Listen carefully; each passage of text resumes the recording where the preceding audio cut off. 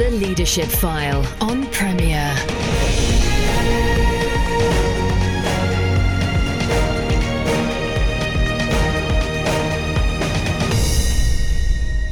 Welcome to The Leadership File, bringing you conversations with leaders and experts on leadership themes. I'm Andy Peck, your host, and whether you're listening live or via the podcast, it's great to have you along. This week we have the second part of a two-part show with Jonas Kurlberg. In the first part, we looked a little at Jonas's background, growing up in a Christian family in Sweden and becoming interested in digital theology after his doctoral studies.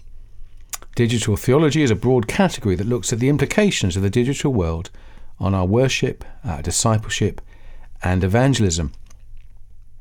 In this show, we look more at how local church is affected and how local church leaders are interacting and could interact with the digital world and social media in particular. It was recorded before the COVID-19 lockdown, and so we didn't talk particularly about the use of social media and indeed online services as part of this new world that many of us are inhabiting with churches unable to meet. So Jonas, when it comes to Christian leadership, what would you say might be the key areas that Christian leaders need to think through? Well, I suppose to begin with, you've got to think about what does leadership look like in a digital culture? Is it changing, and what are the implications? I would say that it is changing. Leadership will need to change, and that has partly to do with the early conversation that we had around religious authority. And I think that we're moving into an age where, and sometimes it's hard to distinguish between what's kind of more general cultural trends and what's digital culture and what's the causation here. But I certainly think within digital culture, leadership is more based on charismatic leadership rather than on titles or hierarchy. Right? So if you want to have a voice in digital culture, it will be the people who are able to motivate people, capture their imagination, and show leadership. So, and I think some other key elements to that is that there's such a high value on authenticity in digital culture. So I guess the idea that you need to be true to who you are, whatever that means. On a Christian level, we can talk about that in terms of, well, your faith needs to be seen in your action, right? So, and that gives a level of accountability, I think. Gone are times where you can probably hide certain abuses within the church structures. It will now come up through social media, and I think that's probably a good thing. So leadership becomes more about kind of who you are as a person, and it kind of highlights you rather than the title that you bear. Does that make sense? Yeah, no, absolutely. Yeah, thank you. That's good. And we need to talk a little bit about online church, which has been around for a while, especially in the United States. And you mentioned that some of your students have looked at that a little bit in their research. I guess the debate concerns whether there was something inherent in physical community that might make online approaches inappropriate. I know some physical churches have an online presence as well, and they would, some of those would say, because I listened into some of the podcasts, would say, well, actually the one enhances the other. But perhaps you could speak to that for a few moments. Yeah. So the online churches that were planted, say, 10 years ago, have not really taken off. Okay. Yeah. There are very few churches that exist purely online, but they do exist. A question that one of the questions, as you say, is what does that do to kind of the idea of the physicality of church? How should we be thinking about that? And I guess a key question is there, especially for more evangelical churches, is what does community look like? What are authentic relationships? Do they require us to meet face to face? And I would say that obviously people take slightly different positions on this, but I find it a bit hard to just say that, well, online relationships are not authentic and not real because we don't meet face to face. I think they are. They're just different. Just like I'm sure people would not dispute the fact that you could have an authentic relationship with someone by writing letters or corresponding through letters in the past, but it's just different from meeting face to face. Do the church need to meet face to face? Well, I think it probably helps most of the time. But I think, as you say, like we probably should look more. We should more think of the digital as a supplement rather than a competition to offline churches. And what we're finding is that a lot of online, especially for people who are searching for faith or wanting to check out church, they start by looking at the church's online presence. They might look at a streaming service, a live stream of a service, or a podcast, something, and then they come to church. So I think we're probably moving more towards thinking of them as doing different things, but supplementing each other, supplementary rather than in competition. And of course, for those who meet in places where assembling as Christians is not possible because of religious persecution, etc., then it does provide a means of spiritual support that they would have been without, but for that medium.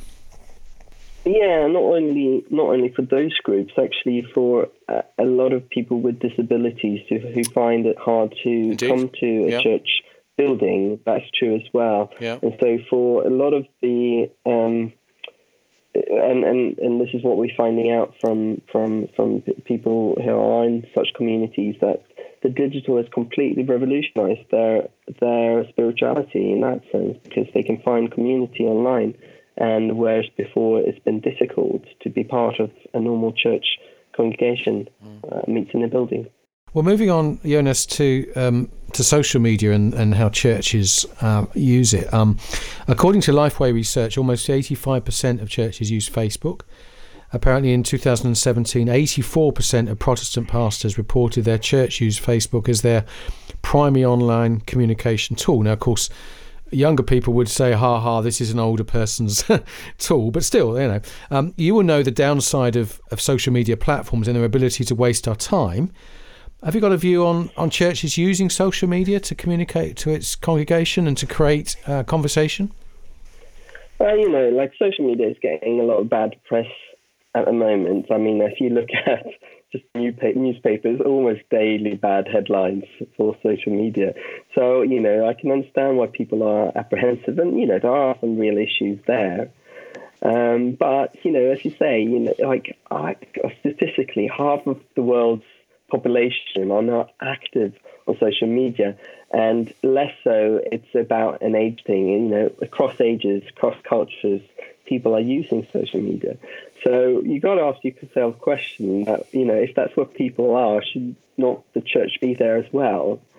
To some extent, it could be so on its own term, but at least to be present, I think there seems to be a part of our missional thinking. We need to be where people are. I guess the second point is that my experience is that God seems to be meeting people on social media.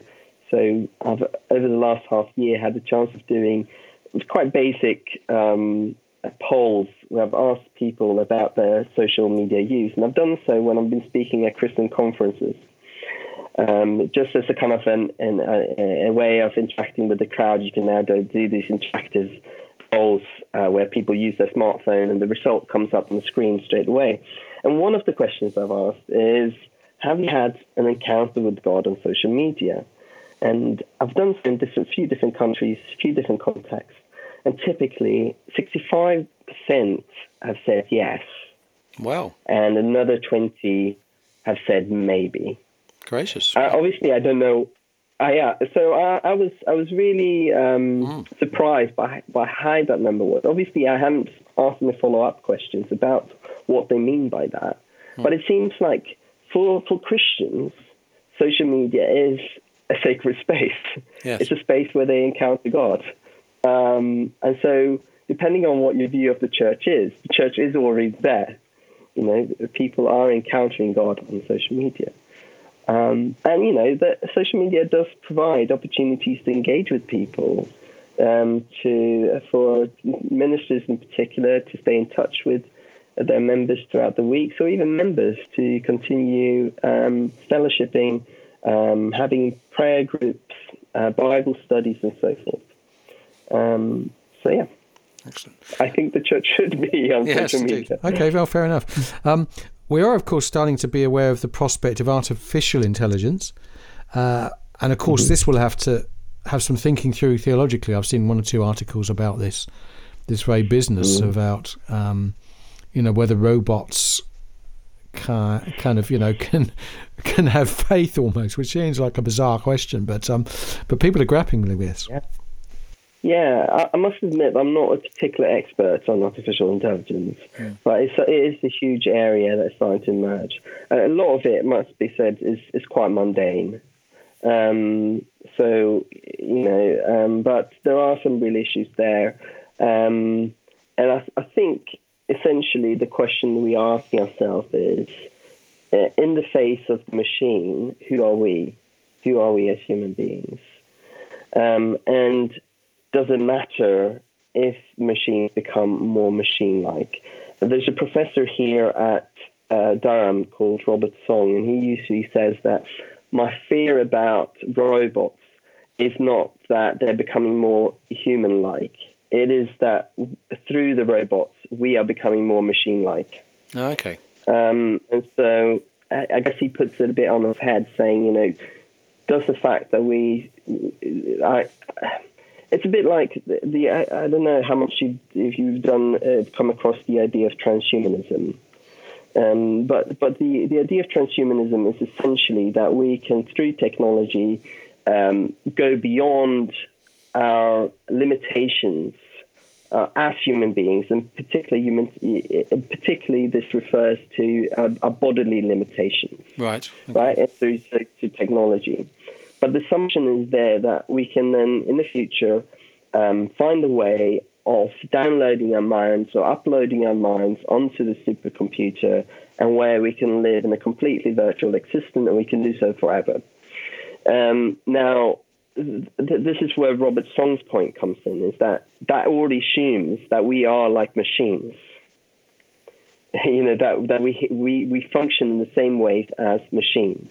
Sure. So I think anthropology is one of the key questions there. Who are we as human beings? What does that then mean for our ethics? You're listening to The Leadership File with me, Andy Peck. I'm joined this week by Jonas Kurlberg, and we're looking at digital theology. We'll be back just after this.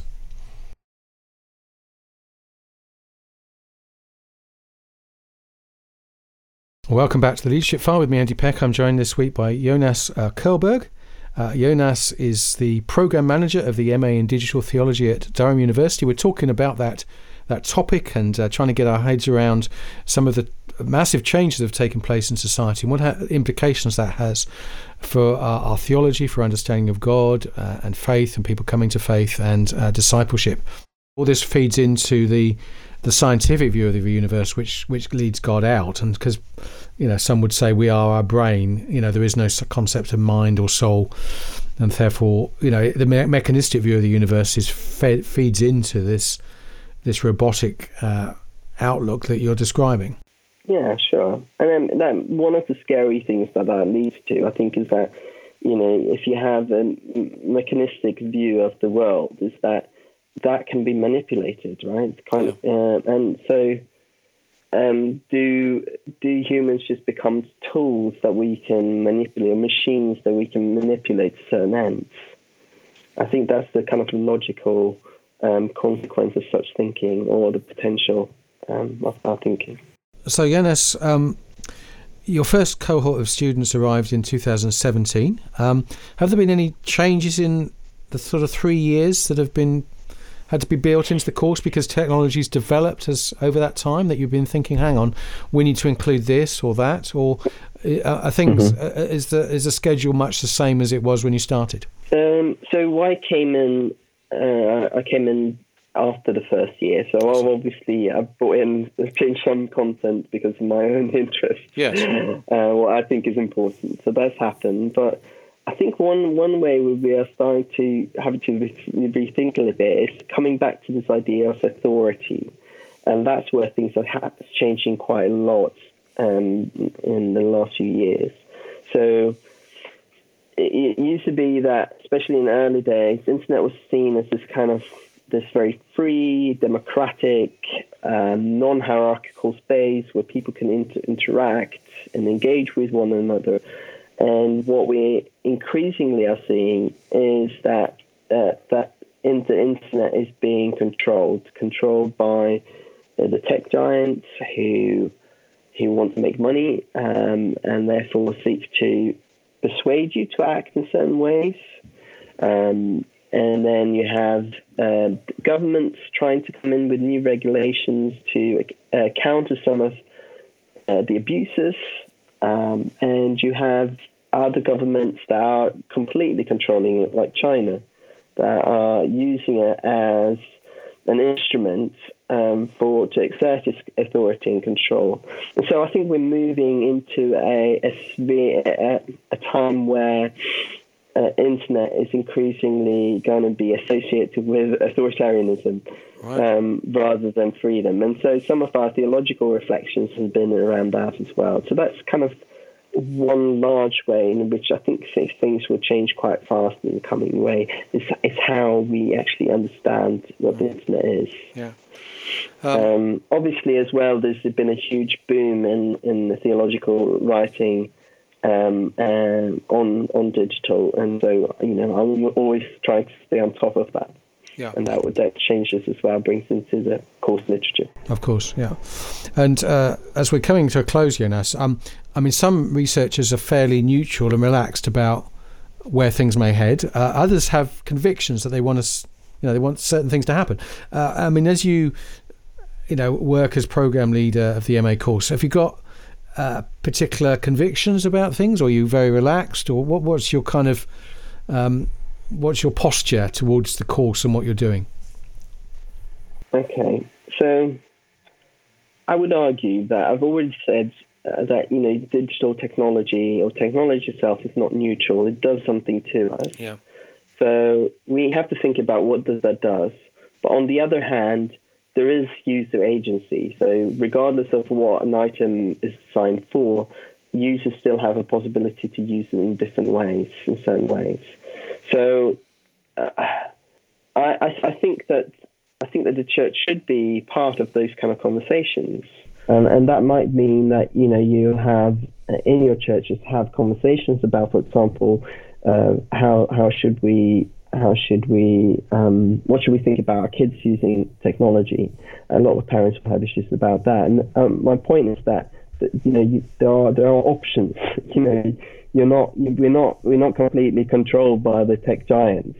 But on a macro level, I think there needs to be Christians and church leaders that are also part of these kind of wider conversation. Well, what is technology there for? All technological innovation has a vision behind it, whether it's implicit or explicit. And I would like to think that we should be part, that we can and should be part, at least around the table, when discussing these issues about the future of technology. Sure. And as you've obviously been within this space, and church leaders are kind of waking up to the kind of conversations that you're having, are they generally warm to what you're doing? I mean, I guess you will always have people who get it. Yes. And those who well, that seems a bit niche. Right. Yeah.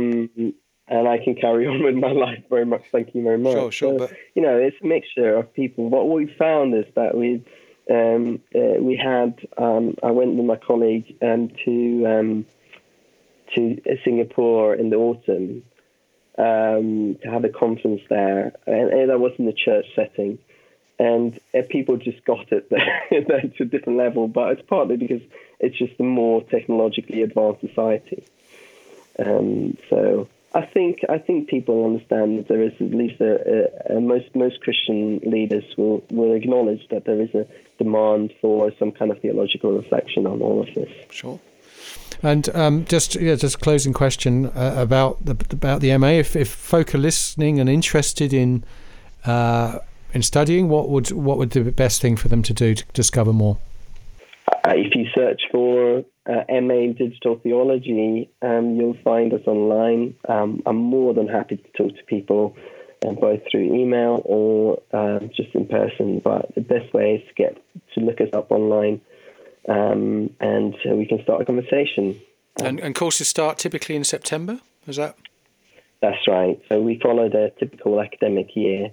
I should point out that we offer what we called a mixed mode teaching and learning, where students come to Durham 2 or 3 times a year, but then we have online seminars in between, which means that we have students from all over the world joining us online, but also meeting up occasionally in Durham. Fabulous. Good. Well, thank you, Jonas, so much for shedding light on this, what will increasingly be a key topic, but it will be a new topic for many listening. So thank you so much. Okay. Well, thank you very much for the opportunity to share some of what we do here. Bless you. Thank you. So the show was recorded before COVID-19 hit the world and changed all our lives, and so it wasn't possible to mention online church in the light of COVID-19. But there's been some encouraging news, maybe you've seen some of it, of local churches who are not only serving their own regular attendees through online services or the like, but also others within the community and wider afield who could not normally attend church. According to a survey by ComRes for Tearfund, 24% of British adults say they've watched or listened to a religious service online since the lockdown, with 5% of these saying they've never attended a live service. And if you're nervous of attending church for whatever reason, of course the online service gives an easy access, and I'm sure many local churches will continue when lockdown ends. But as we close, a few words for you if you're engaged in church online or intend to be, or want to up your game, some resources. The first is a written resource by the Reverend Ian Paul, and it's also a video as well. So Ian is a theologian, author and speaker. He's Associate Minister at St Nick's, Nottingham, Honorary Assistant Professor at the University of Nottingham and Managing Editor of Grove Books. And he's been a guest on my show a few times. He produces a regular blog where he writes on themes surrounding the Bible, theology and the church. And in his blog, he includes a video interview with Brian Wolfmuller, who's the pastor of St. Paul Lutheran Church in Austin in Texas, and the Jesus Deaf Lutheran Church, about the challenges and opportunities of online communication. He previously linked some of his material, including his instructional video on tips for pastors when preaching online in an earlier post. So if you go to his website, and you'll need a pen, it's www.sephizo, which is spelt PSEPHIZO.com /life-ministry effective-communication-in-online-preaching. So that's www.sephizo.com /life-ministry-communication-in-online-preaching. Secondly, you might want to go to a YouTube clip which is entitled 5.5 Ways to Progress Your Church Lockdown Live Stream. It's run by Sam Arnold, who heads up the media and communication at King's Church Eastbourne. It's admittedly quite a well-resourced church, so you'll see some of the stuff that they're able to afford, but nevertheless some really, really good advice on streaming church live on a Sunday. And as you would also be wise, I think, to listen to Glenn Scrivener, Scrivener, Scrivener, of Speak Life. Glenn has a little clip on how to present to camera. Many communicators are having to speak to camera, to obviously to the laptop or whatever it is they're using to record their show, or something like a show, or their service. And he's got some very, very useful tips which will be well worth watching. So he happens to be based in Eastbourne too, and some of you recognise his name from being involved in the Unbelievable show with Justin Briley, and indeed one of the more recent shows there too. So a few ideas for you if you're online already and you want to up your game, or if you want to start perhaps with this communicating with folk via the web in whatever way you're choosing to do so. And as I say, that's because we couldn't really look at those themes within Jonas's interview because of the being recorded before COVID-19. So anyway, this is Andy Peck, of course, signing off. Thanking you for joining us. Check out the podcast online, of course, on Premier Radio, on iTunes, on Podbean. And to conclude with those words of the Apostle Paul, may God help you as you seek to lead in his name.